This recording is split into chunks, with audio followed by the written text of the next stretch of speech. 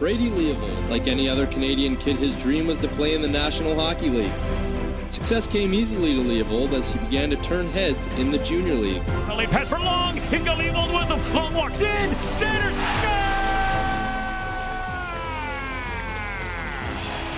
Leavold's a right-hand shot, rotates, and then sends it along. Back to Leavold.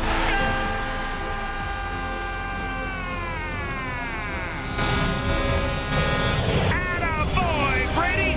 And here we go, right off the bat, a fight ensues, and it's Leavold and Curran. They're both getting in shots. Now Leavold throwing right after right and just connecting like crazy.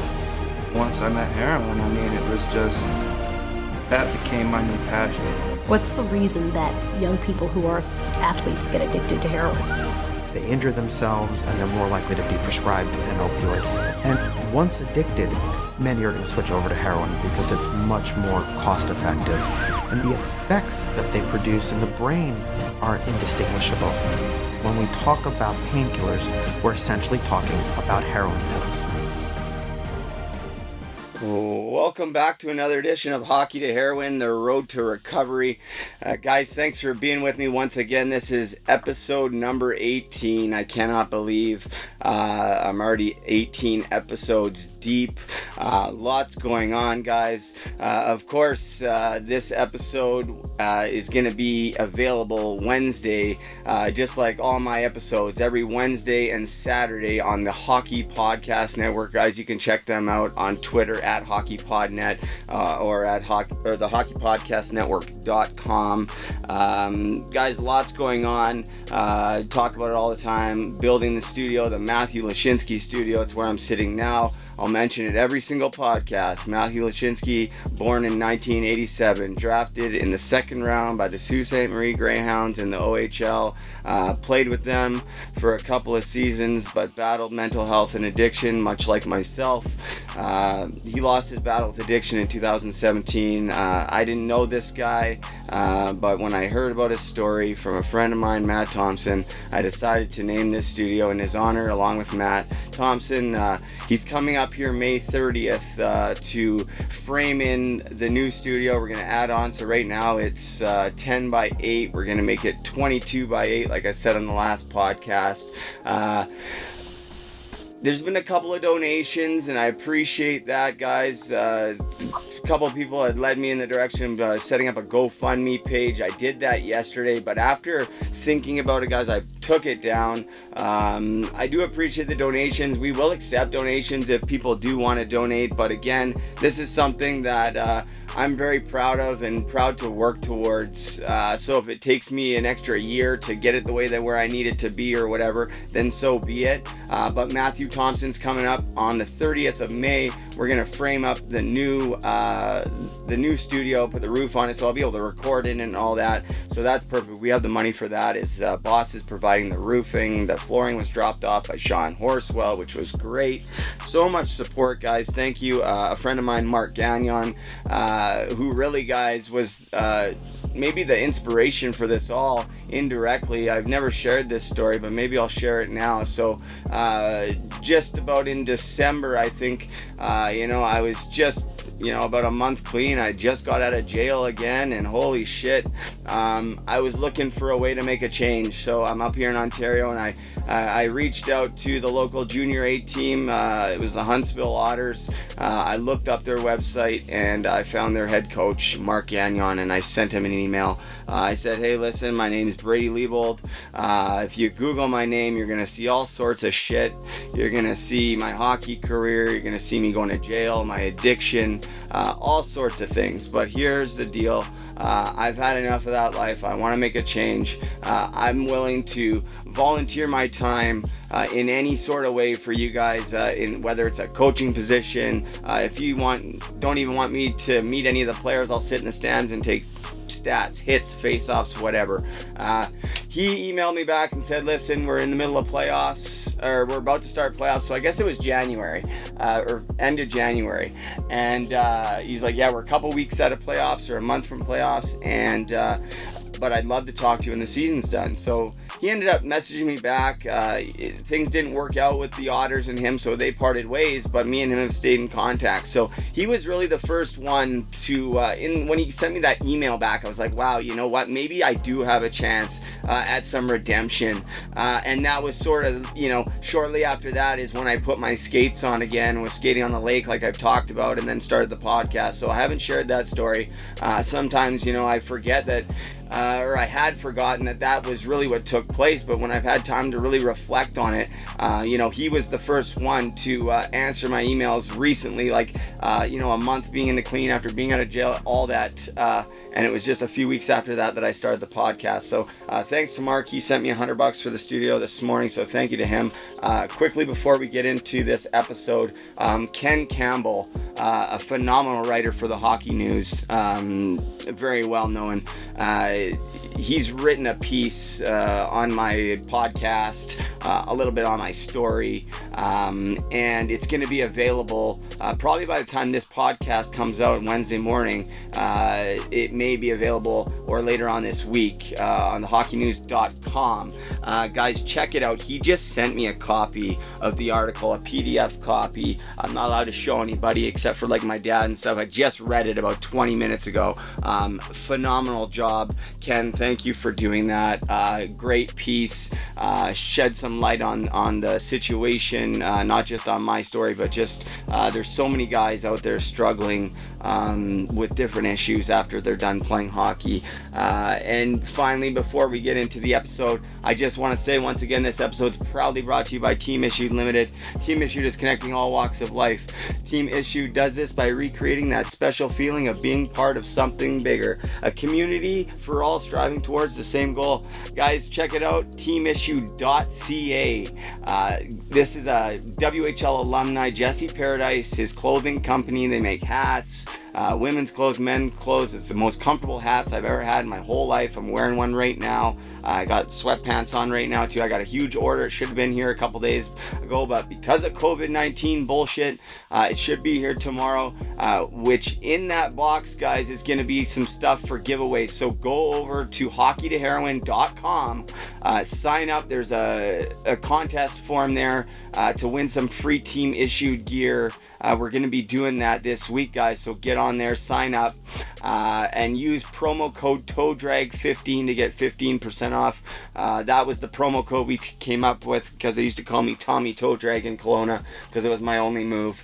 Other than that, we're going to get right into episode 18. What a pleasure. What a thrill. What a privilege to have this guy on the podcast. He's a few years younger than me. Played against him in the Western Hockey League. He played for the team probably that I hated more than any other team when I was playing with the Kelowna Rockets in the Western Conference of the WHL. He played for the Vancouver Giants. He actually holds the franchise record for most games played, or he did when he left the team when he was traded to the Portland Winterhawks in his final year there. But this guy was a phenomenal junior.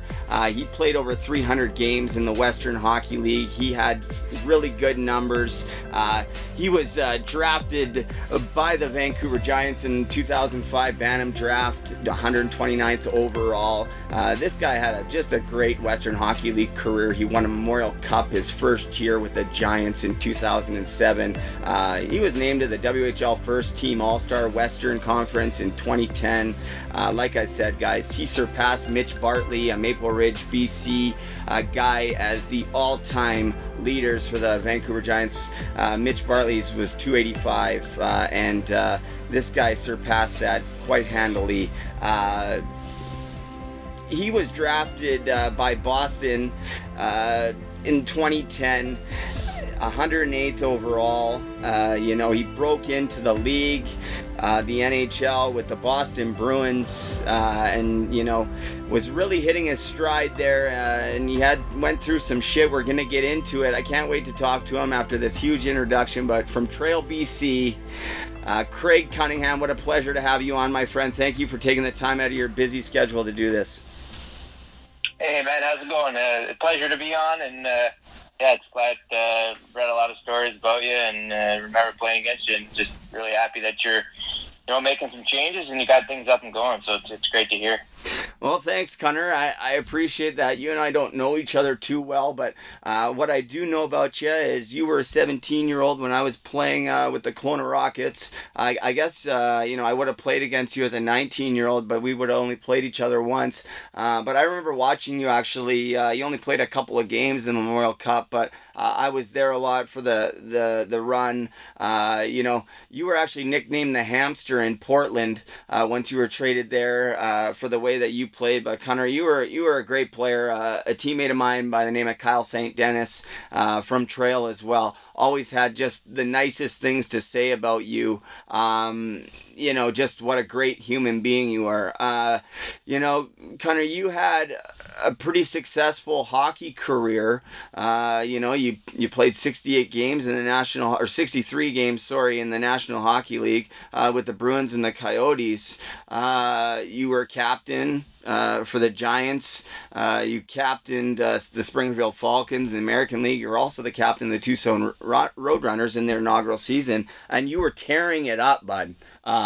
14 points in 11 games until you had a life-altering incident that a lot of people are familiar with. And you and I haven't had a chance to talk about this. And I'll be honest, when I heard about this, I was in a bad way myself. But, I didn't know you personally, but playing against you, knowing just what a great kid you are, man, my heart went out to you. I couldn't fucking believe it. At first, Craig, for people that don't know, if you're listening, sorry, Craig, I'm going to let you talk about it in a second, but Craig was the captain of the Tucson Roadrunners, and you jump in here, Craig, if I say this wrong. But in 2016, before a game early in the season, during the anthem, you were starting the game. If I'm correct, you collapsed on the ice. You went into cardiac arrest. How old were you when this happened, Craig?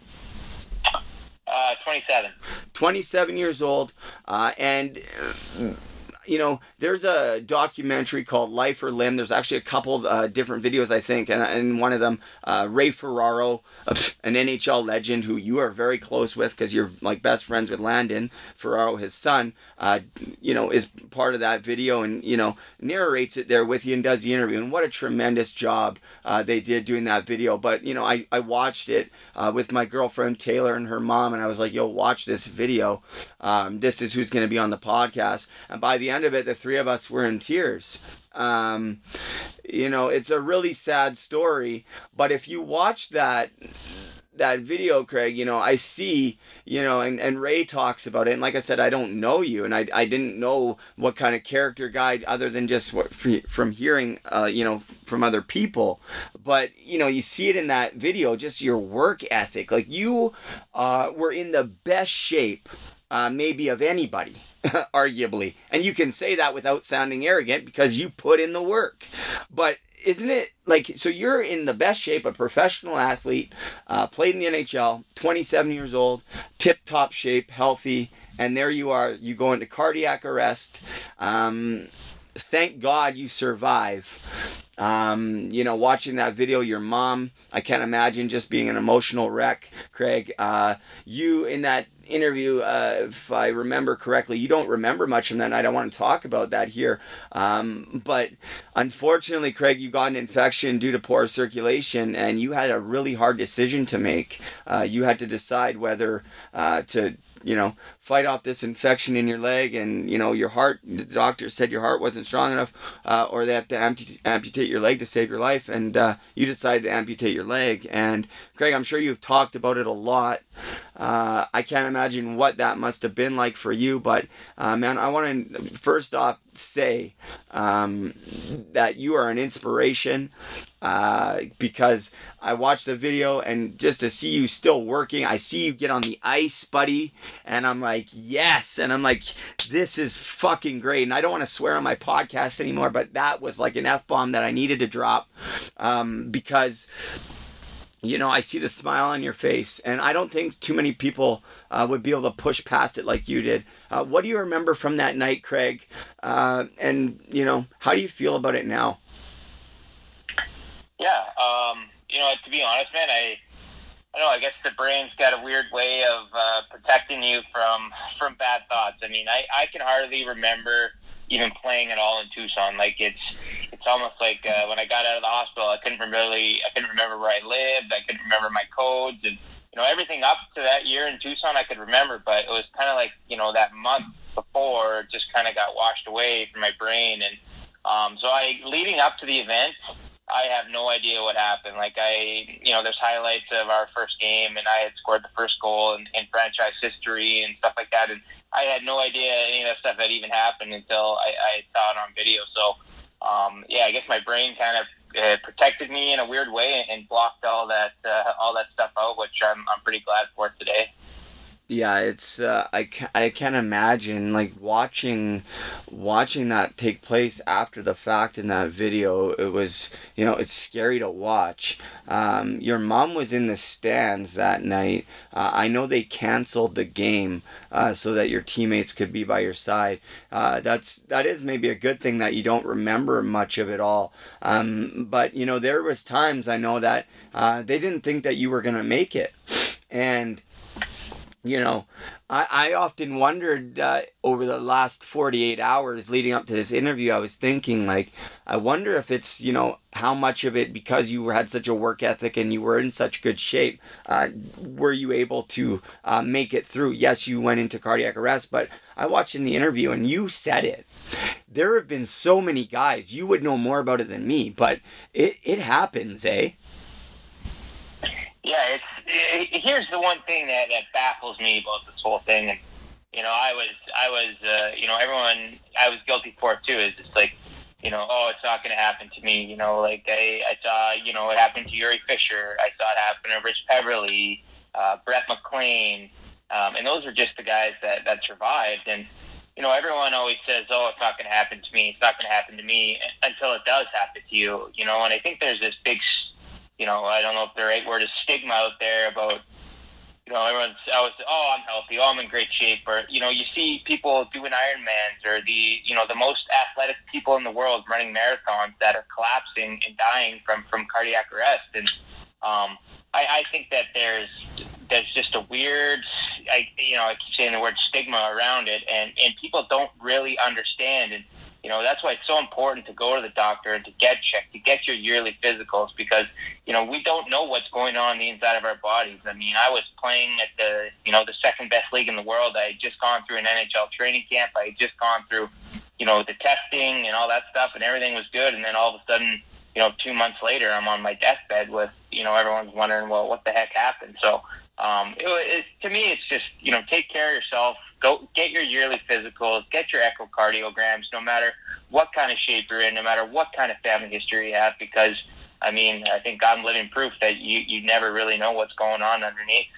Yeah, for sure, Craig. And, I have a lot of questions about the whole situation. And, if you don't want to answer any of them, and, if I can kind of tell by the way you are that, you're probably pretty candid and open. And I feel like you've kind of accepted where you're at with it, because, and, you're making the best of your life. And I can just hear it in your voice. You sound like you're good.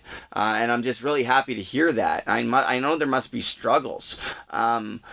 But what do you remember, how long after, so you went into cardiac arrest, you were unconscious for how long, and how long after did they amputate your leg?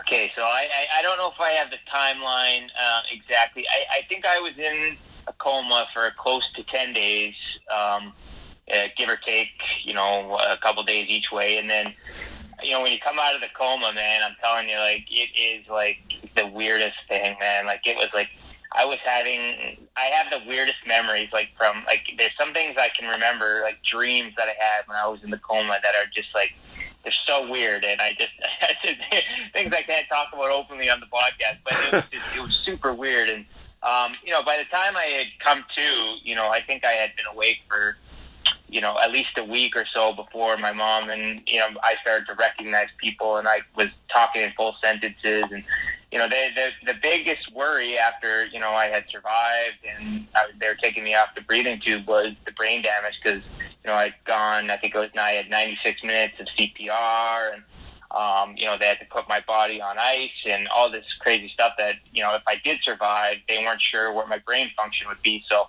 when I woke up, and I obviously don't remember any of these, but my mom's got some hilarious, we can laugh about them now, but at the time were super scary of, getting the brain back, and I couldn't remember anything, and it was unbelievable. I would ask my mom the same question, 10, 15 times in a day, and my brother's the same, and I'm lucky that they were so patient with me and understanding, because it's, you don't remember that because you're in such a weird state. You've been in a coma, you're on a ton of pain meds, and you're just not yourself. Your brain's just not functioning the way it does. And it's great that we can all sit around and have a few beers and laugh about some of the stories now. But at the time, I'm sure my mom and my brothers were scared shitless. And lucky enough for me, it was just I was in the coma, and then I was on medication, and I didn't quite. I didn't bear the wrath that they did. My mom slept at that hospital for 10 days straight. She didn't leave the hospital to be by my side. And that was when I was still in the coma, and they didn't know what was going to happen. So, it's all about family and support. And it's so cool now that we can sit around and laugh about some of the stories. And, I'm not one of those guys that gets too embarrassed. So, there's some pretty good one-liners I was tossing out that again, I can't quite repeat on this podcast, but that we can all laugh about today. Well, that's good. That's great. I mean, I know you have a very tight family unit with your mom and your brothers. I know you guys all went through a very unfortunate a time when you were a child. I know you're sorry that your father passed away to a car accident, if I'm correct. And I know that your mom must have been and has been your rock. All of your guys is a rock. To put you guys through hockey by yourself is nothing short of a miracle in itself, right? And I can just see the love that you guys have for each other. So it's just great, to see those things. And I'm just so happy, Craig, that you made it out of it, because I remember hearing that you were in a coma. So you said you were in the coma for 10 days. You got an infection in your leg because of this circulation. It's just sort of something that can happen with these things. Obviously, it was a bad infection, but how long after you came out of the coma did that take place? How long after did they amputate your leg? What do you remember about that, and how were you feeling about that at that time? Yeah, so by this time, I had come to, and I was, my short-term memory wasn't quite there. I would forget things, but I knew what was happening. I knew the severity of the situation. I had enough conversations with people, and I knew what was going on. And so basically, I developed an infection in my leg from the ECMO machine that they use to save my life. Basically, it's without knowing the doctor terms. Basically, it's an artificial heart and lungs that does the gas exchange inside your body, so that gives my lungs and my heart a rest, and allows them to refunction. So the way it goes, they put it. It was in my femoral artery, so basically all the blood flow only goes to your vital organs. So I didn't get any blood flow below my knee for 24, 48, 72 hours, and I developed compartment syndrome. And so you keep going down to the ER, and they're washing it out. And anyway, so it turned into an infection. I think I had a 103, 104 fever for about a week. And I never even thought about that my leg was going to have to get amputated. I always just thought, like, okay, yeah, this is going to get healed, and it's, we're dealing with it, and I'll be fine. It's just going to take time. And it was crazy that they had never, mentioned amputation, I think because they didn't want to scare me. And all of a sudden, one night, I specifically remember this night, my brother was going to school in Halifax, Nova Scotia, and he flew in to visit me. So flew into Phoenix and had to take the bus or the van down to Tucson. So I was waiting up late, and they came to my room and took me down for an MRI at like 10:30 at night before he had even got there. As I was getting wheeled down, I knew something was wrong. I'm like, this is, I've had a lot of MRIs since I've been in here, but nothing at 10:30 at night. Like, this is obviously something's wrong. And I think they want to protect the patient. It's the nurses and stuff that are bringing you down, and they're, I guess, not necessarily allowed to tell you what's going on or diagnose you, obviously. So I remember that was definitely the hardest day. I remember laying in that MRI machine, and I was sobbing. I was crying, and it was hard. It was the first time I had really broken down a little bit. You have people around you so much, and throughout the day, and by the time you fall asleep, and then they leave, so you're never alone. And this time I was alone, and I really felt alone in this machine. And again, I knew something was wrong, and I got out of that MRI machine, and I knew that there was something wrong with the leg, and I would find out in the morning. But sure enough, my brother came that night. He I'd gotten out of the MRI, and he was waiting in my room for me when I got back. So I can't imagine if he wasn't there what that kind of night would have been like for me. But he was there, and we were able to talk through. And sure enough, I go to sleep and wake up the next day, and the doctor that saved my life, my cardiac doctor, Dr. Calpe, who I am best friends with to this day almost, he came into my room the next day and kind of explained the situation and what was happening. And he didn't necessarily say, hey, we have to amputate the leg, but he described it to me, and basically like, hey, if we don't amputate, there's a chance that the infection is going to get in your bloodstream, and there's a good chance you can die. And for me, it was a no-brainer. Like, I didn't even think twice about it. I said, well, either I die, I'm putting myself in a position where there's a good chance I'm going to die, or I get my leg amputated and I figure life out after that. And, he did his due diligence and called my mom and family, and they were all there. And that was the hardest day, man. I think I was supposed to get the surgery at like 11 or something in the morning, so they cut you off from food the night before, and they kept having emergency surgeries coming in, so my surgery kept getting pushed back and pushed back and pushed back. And so I'm just sitting in that room all day with me, my mom, and my brothers at the time, and we're just, no one's really talking. And it was hard, man. And I was so hungry, and I was so irritable that I couldn't imagine, being around me. But, they were positive, and my mom, I remember the nurse finally coming to get me and wheeling me out of my room, and I'm just looking back at my mom, and she is full on breaking down in tears. And, I could see it in my brother's faces, just the hurt that they are feeling. And I just thought to myself, like, well, this is, I got to be the rock here finally. They've been the rock for me throughout this whole time. And, so I just put a smile on my face and said, it's going to be fine. We're going to figure it out, and don't worry about it. So down I went into surgery and came out, and Merry Christmas Day, and all of a sudden I get an amputation for Christmas. So it was a day that I'll never forget, and a day that I didn't necessarily like talking about 2 years ago, but I'm comfortable sharing that story now. Well, Craig, I listen, man. I appreciate you sharing that story. It's incredible, man. I was sitting here listening, trying to just, picture myself in your position, picture myself in your brother's position, picture myself in as a parent, right? And they're all just so difficult. It's man.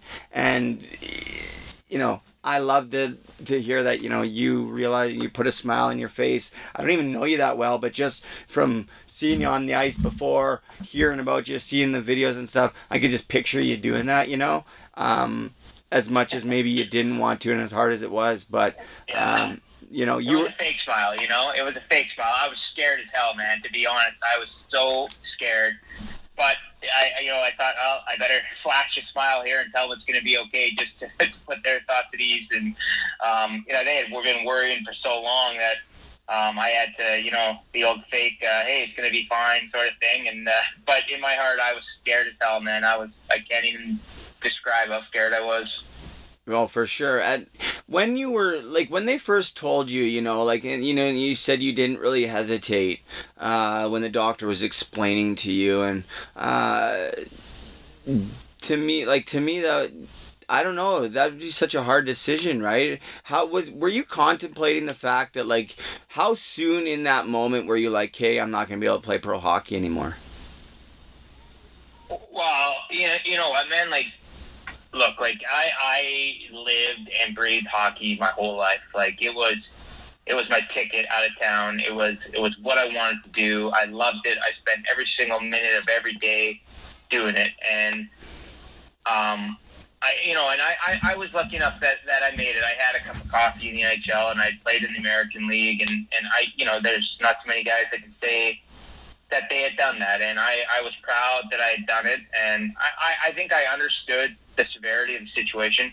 I knew, those other guys that had cardiac arrests weren't able to play anymore either, and I deep down knew there's a good chance I wasn't going to play anymore anyways, to be honest with you, it's just, hey man, the chances are you living, and the leg. So the chances of me living through this infection were not very good. And the chances of me living plus the leg actually coming back to function were even worse. So in the end, it was a no-brainer for me. It's just if I do, then there's a chance that I might die. Okay. And also, if I do, there's a good chance that my leg will never come back to function anyway. So it's I was weighing the pros and cons, and it just didn't add up. And I just thought to myself, this is obviously, the correct decision, and this is the right move.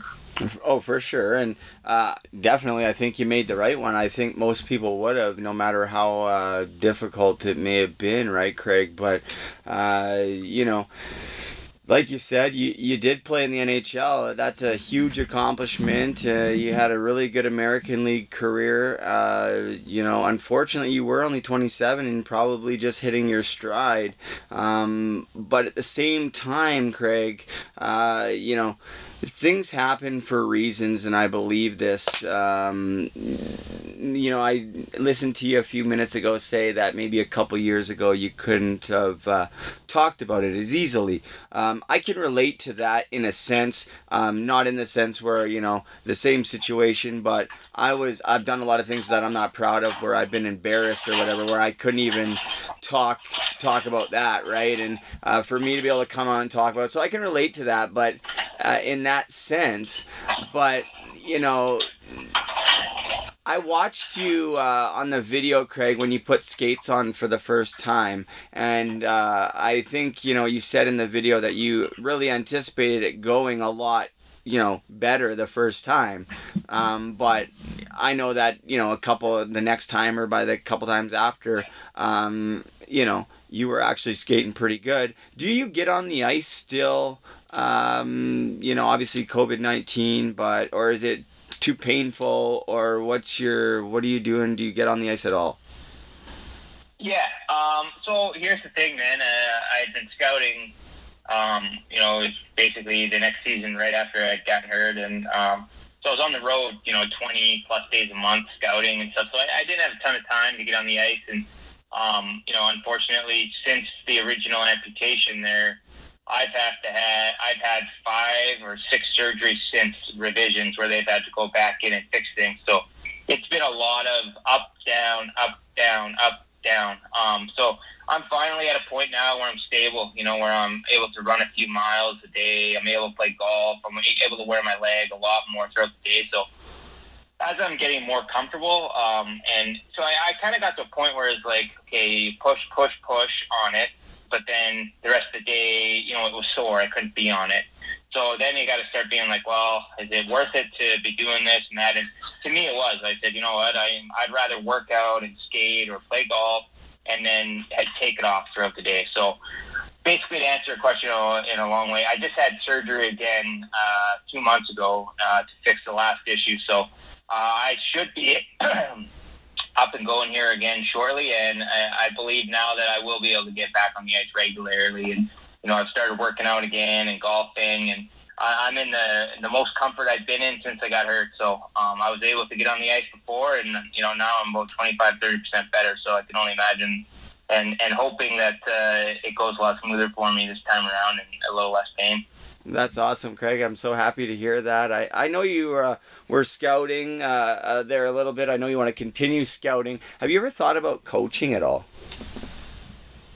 Yeah, I think just the way that I am as a person and the cultures, that I played in and saw that I always thought, I would get into coaching when my career was over. And I still do have a passion and thoughts that maybe coaching is something that I will get into, but until I go an entire year without having to have a surgery or a setback, like, when I decide, like, okay, I want to coach, like, the only thing that's going to set me back or hold me back is my coaching, my practices, my planning. It's not going to be my physical ability. So if I decide to coach, I want to be all in, all hands on deck, and not kind of be wondering, like, oh shit, my legs all sore today. I don't know if I can stand up on the bench all day. So I haven't closed that door. But again, I'm still fighting the fight daily. Yeah, no, for sure. We talked briefly before we started recording this. I know you're living in Arizona. It's beautiful down there, I'm sure. They retired your number in Tucson, number 14. That must have been nice. What was that experience like going back after all that? It must have been emotional. Yeah, I mean, I had been in the rink a few times before. Like, I remember my first time back in the rink was tough, because it's where it all happened. Like, I had a little bit of an eerie feeling, but I knew, like, hey, man, you got to get over this. Like, if you want to be in hockey, you better get used to going back in the rink. So I had gone and been in the rink a few times and had kind of gotten over that fear, and it was a special night.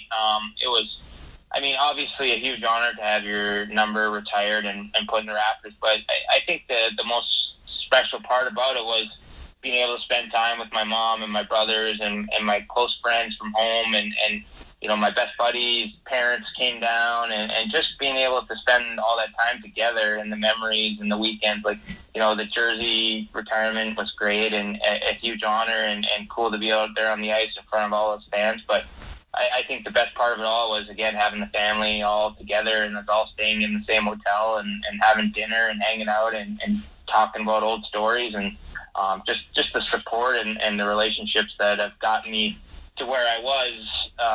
The same people still supporting you, when you're down and trying to get back up. So. Well, that's great, and I know that you like you said, you turned to scouting there basically right after you were able to get on your feet. What's the big difference did you find from the scouting, maybe, or the personnel side, from the player side? Like, what was the biggest surprise for you that maybe something you didn't know that really caught you off guard, or maybe there's something you thought was harder that yeah, you know what I'm saying? Yeah. Yeah, no, exactly. So my first 2 years, I did strictly pro scouting, and it was, look, man, like, I never went to college, I never took any courses online, so, like, scouting is, only probably a quarter of the job is going to the game and watching players and formulating opinions. That's a quarter of the job. The other quarter is traveling, would be the second quarter. Third quarter is booking the schedule, trying to make sure that, the schedule makes sense. You're seeing the players and the teams the same amount of times that you need to see them.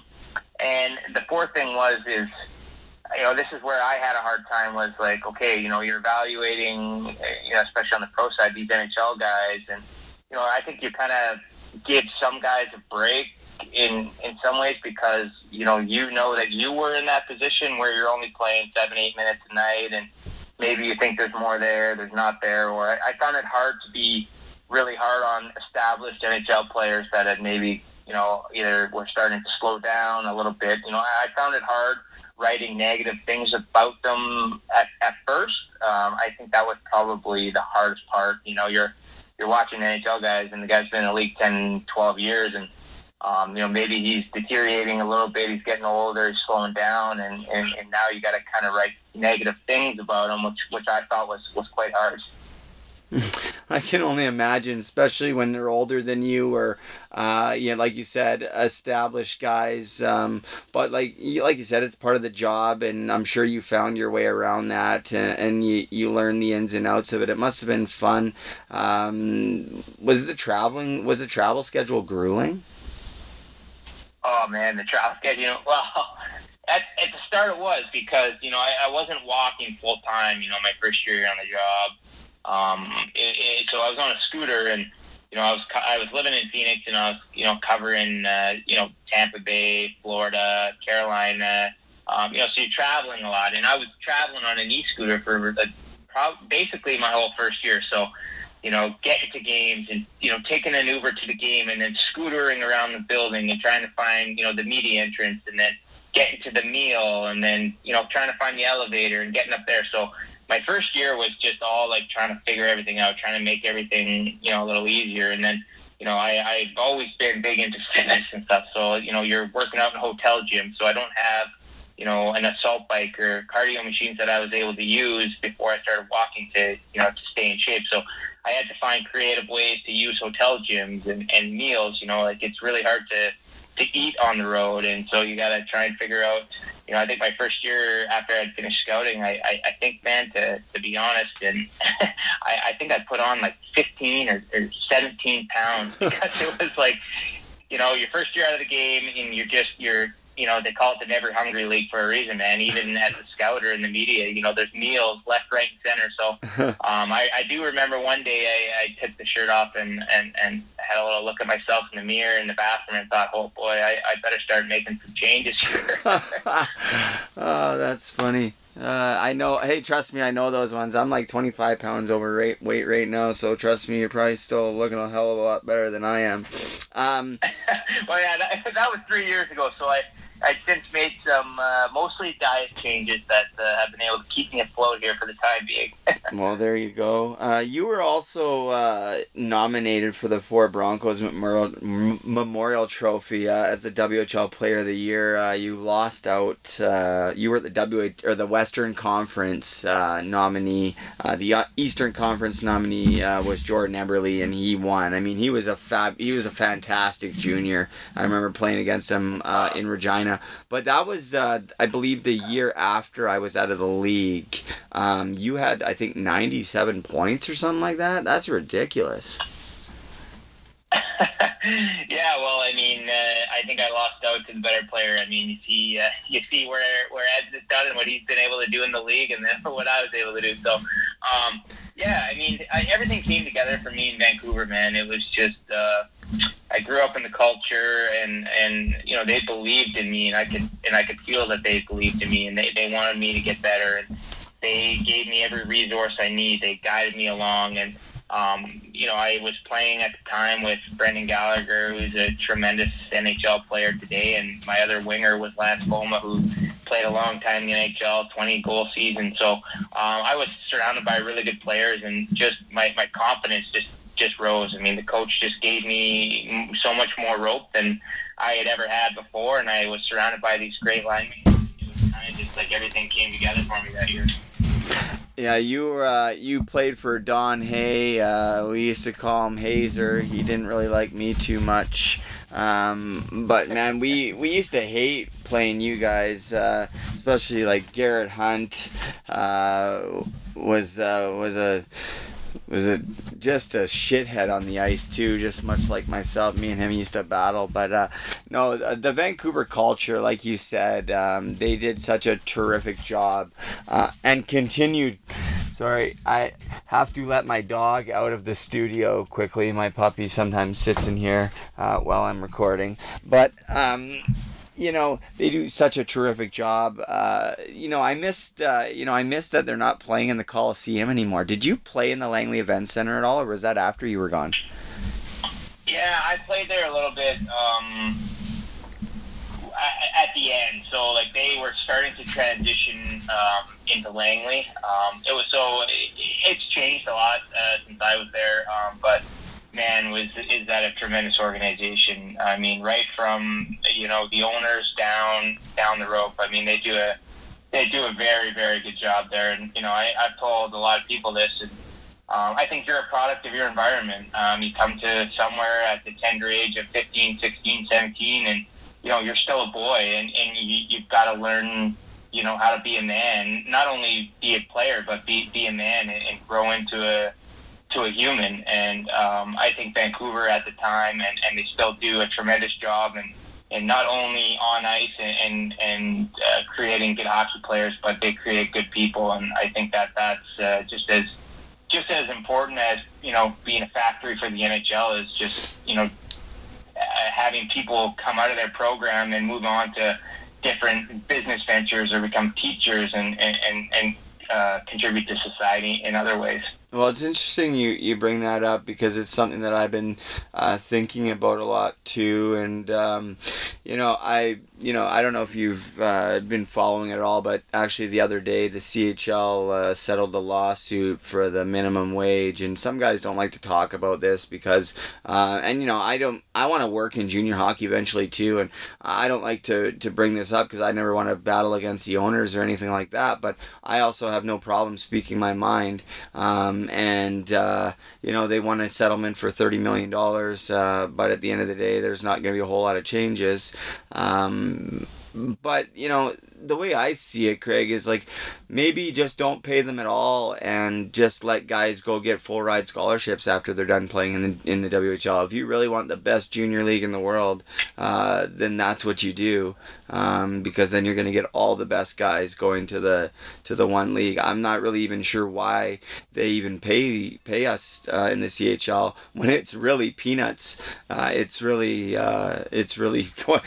quite sad. But at the end of the day, they're paying for our billets, our equipment, and we all want to play there. We all want to be there. And if you don't like it, there's a million other kids that'll take your spot. So it's kind of one of those catch-22 things. But what are your thoughts on the lawsuit, and what are your thoughts on the lawsuit on the concussions? Do you know about that? Yeah. Okay. So I will rather not comment on either of the lawsuits. I will say that though, if I would have made it to the NHL or not made it to the NHL, I had a terrific experience in junior. I think the way that you get treated, the way you get billeted, every single meal is paid for, every hotel room you're in. I had a terrific experience. I gained a lot out of there. And if I would have never made it and never signed a contract and gone and played CIS hockey and gotten a scholarship, I believe personally for me that that's enough. The game gave me a full ride scholarship, and I can do what I want with it now. So I would rather not give my opinion on anything other than my experience in the Western Hockey League was tremendous, and I have nothing negative to say at all about it. Yeah, I totally respect and appreciate that, and I feel much the same. The Western Hockey League, the CHL as a whole, is the best junior hockey league in the world for a reason, and they treat you, it is a mini NHL, and you're treated that way, and just like you said, I had just a fabulous experience playing in the Western Hockey League.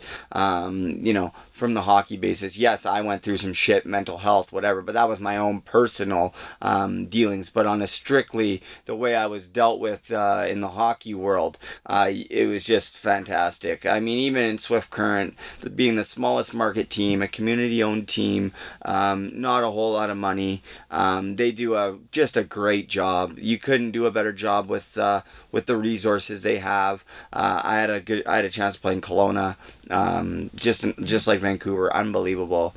Just they have more resources, much like Vancouver, and so I can appreciate that you don't want to comment on it because again, the concussion one, I'll say it. I did register. I said I put my name on the lawsuit, but not to be on the lawsuit. I just signed up to get more information because I just wanted to see what it was all about. It's actually a former teammate of mine that's going through with it, James McEwen. He's been on the podcast. Since then, I've kind of bounced back and forth. I've had a lot of concussions, but at the same time, I knew the risks that I was taking. I used to enjoy fighting. I used to think it was funny that I would play through concussions. I used to drink it when I had a concussion. So I can't really say anything about it, if I was to do all the right things and to take care of myself and all these things, then maybe I would look at it differently, but I didn't, so I can't really say anything, it's just, I was just curious as to your thoughts on it, Craig, but I got nothing really for you on the concussions other than, I was lucky enough throughout my career, and as hard as I played, sometimes I was lucky enough to never get a concussion. So I feel bad for guys that get concussions. I feel horrible for people that are dealing with post-concussion syndrome. I don't know enough about the lawsuit or anything. Of course. Like that. Yeah, absolutely, buddy. And we'll leave it at that. What do you think you miss most about playing? Because listen, I talk about it lots on the podcast. It doesn't matter who you are or when the time comes. If you're a hockey player, eventually the time comes when you got to hang them up. And,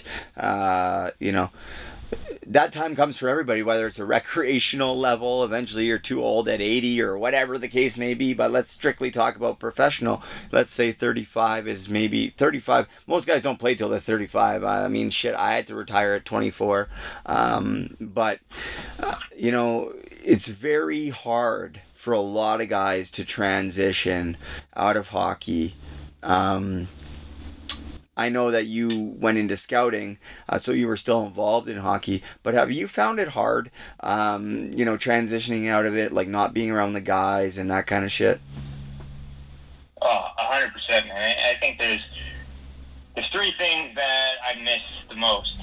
Number one is by far, teammates and being in the locker room and competing against those guys every day in practice and battling, and then all of a sudden getting into a game and knowing that, this guy on my right side here he's going to do whatever it takes, and I'm going to do whatever it takes, and this guy's going to do whatever it takes. And just the camaraderie in the locker room and training together and the bag skates. I never thought I'd ever miss a bag skate, but, I miss going through those reps with the guys. And I think that's the first thing.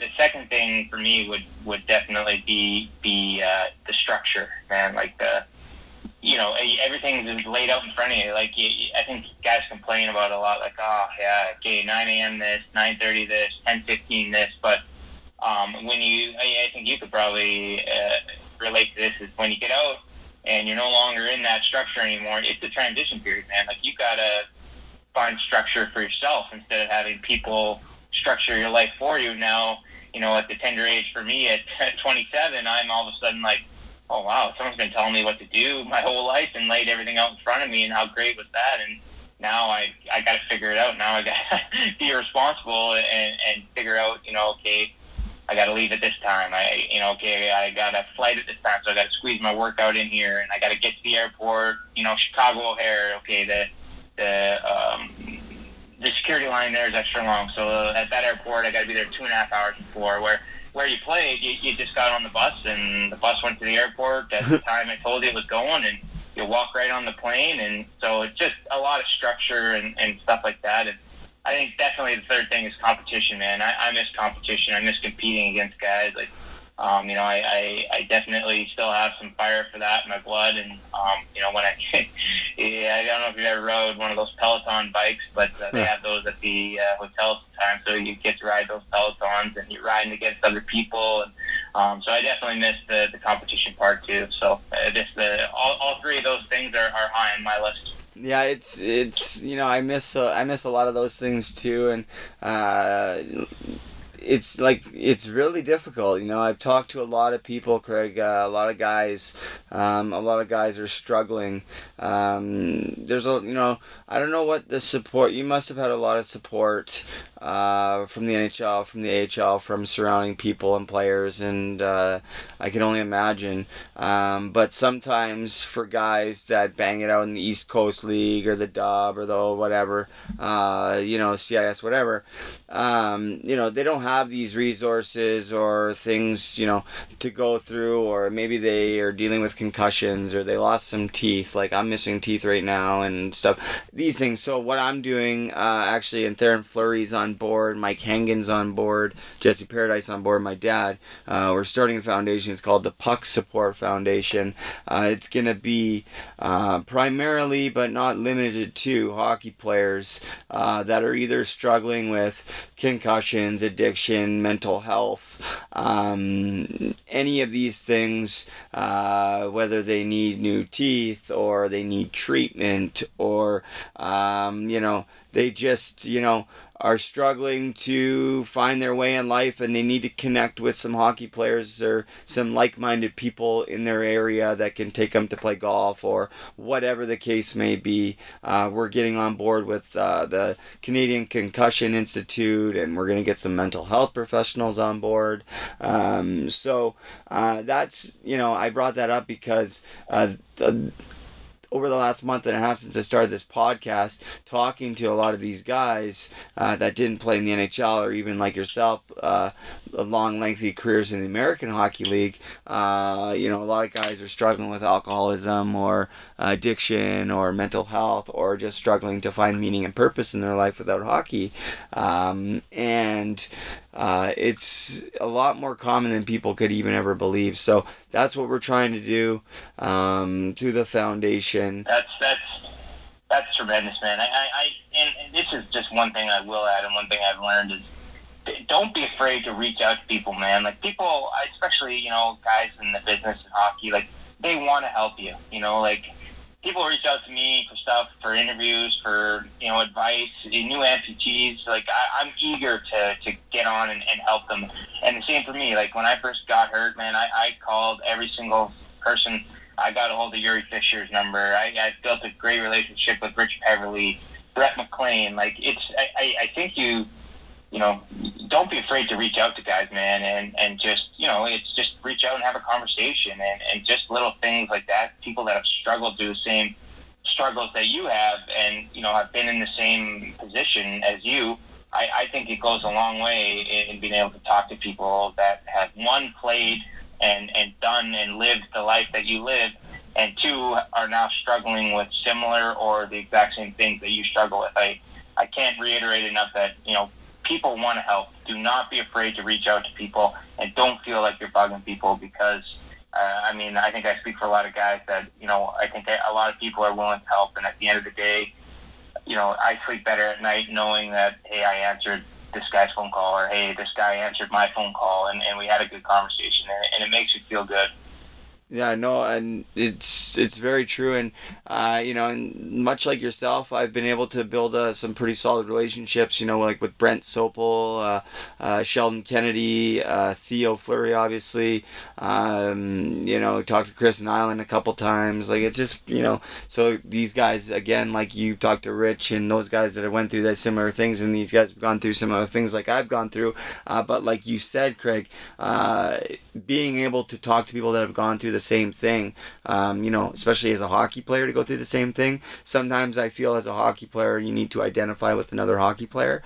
I know for me as a kid, I don't know if you heard this, but I had Sheldon Kennedy on, and I came forth with some stuff that happened to me as a kid, but I told him that being able to see another hockey player go through the same thing that I went through, it just made it easier. It made it feel like it was more okay. And so building this foundation, I feel like maybe just being able to give some guys support, like feel like they have a team again, to be able to be like, hey, it's Brady Leibold and Theoren Fleury on the phone, like, we got your back, or whatever, like, that they might not care that it's me, but, that Theoren Fleury's calling, or whatever. It could mean the difference between life or death in some situations, and I know that firsthand. So, what's next for Craig Cunningham? What are you up to these days? What's keeping you busy? Well, you know what? I think I'm in a lot better position now. I'm still living in Phoenix. The weather's beautiful this time of year, man. The pool's great. I got a home gym that I'm able to use. So I've been hunkering down at home, following the quarantine, and working out every day, watching movies, Netflix, staying up to date. I left my job there with Arizona a few months ago, so I am just kind of staying up to date and trying to get better at scouting and just learning the business side of the game. Phoning people and talking to people and hearing different. It's again like you reach out to people and people want to help, man. It's something that I strongly believe in. So just making lots of phone calls, trying to learn. trying to find a passion, I guess, and try and be the best at what you can do. So, I want to stay in the business. I love the game. The game's given me everything that I have today, other than the foundation I built at home with my family. The game's given me everything I have, and I got tremendous respect for it in all different categories, and I am just trying to learn the business side and figure out, what's the best fit. I know that I want to be in hockey. I love hockey, and I've got a great passion for it. So there's just so many different roles. You're just trying to kind of find out where you fit. So I'm in limbo. Obviously, with COVID going down here, searching for jobs is not the easiest thing, but just trying to make calls and connect with people and see if, what kind of dirt I can dig up and try and, land myself a gig that I'd be happy with. Well, that's awesome, Craig. I really wish you all the best with that. You have a bright, you're a bright future. You have a great mind for hockey. You're a great guy. You have just a tremendous amount of respect from everybody. And that's, and that was before you had the accident. You were captain of pretty much every team you played on. Everybody loves you. You're a fan favorite everywhere you played. There was a quote in the newspaper that Don Hay said that when they traded you from Vancouver, all the fans pretty much thought they were giving up the season. They were so choked when they traded away their fucking pride and joy. You know what I mean? So, it's very unfortunate, Craig, that, you had to go through what you went through, but, I appreciate you taking the time to do this and sharing your strength, your courage, your bravery to go through what you went through. Man, I truly believe that great things are going to happen for you. And if it's in the game, if you want those things to be in the game of hockey, then it's going to be in the game of hockey because, you have that work ethic and you know that you're going to open some huge doors for yourself. You'll probably end up with a Stanley Cup ring one day. I can imagine it already. So, anyways, buddy. That's the dream, right? That's the dream. Yeah, well, we all have that dream, and both of us never got to raise it over our heads as players, but who knows, maybe one day as personnel. Definitely I could see you doing that way before me. But listen, thank you so much for taking the time to be on the podcast, sharing your story. I wish you all the best. I'd love to catch up with you down the road once hockey starts again to see what you're doing. Maybe you can give us a little insight with what's going on in hockey and let us know what's going on once the NHL starts back up. Sounds good, man. Take care, and really glad that things are turning around for you, and you're making the best of your situation. So really good to see. I appreciate that, Connor, and tell your mother I said hello. Will do. See you, bud. All right, buddy. Ciao. That's Craig Cunningham. What a conversation. I have just the biggest smile on my face. What an incredible human being. That is a guy that, I would truly like to build a friendship with. What a class act. Man. Just unbelievable story, guys. I'm going to post a link. Life or Limb. Check it out. Craig Cunningham. True living and breathing miracle and inspiration. Just a tremendous human being.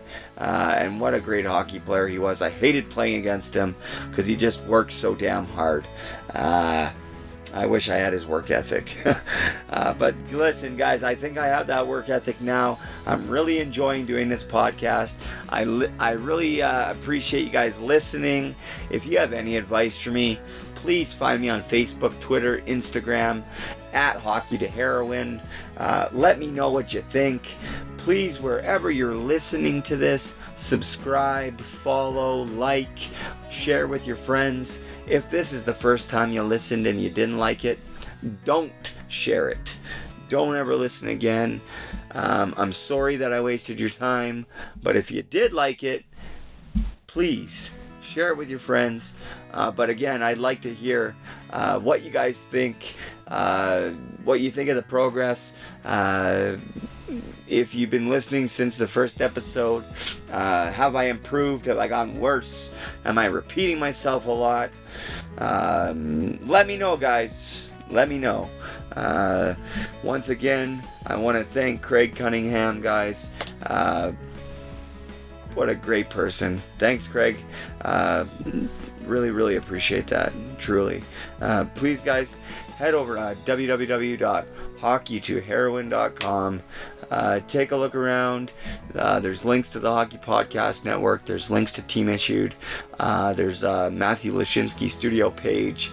You can read a little bit about him, about his family, about his story, guys.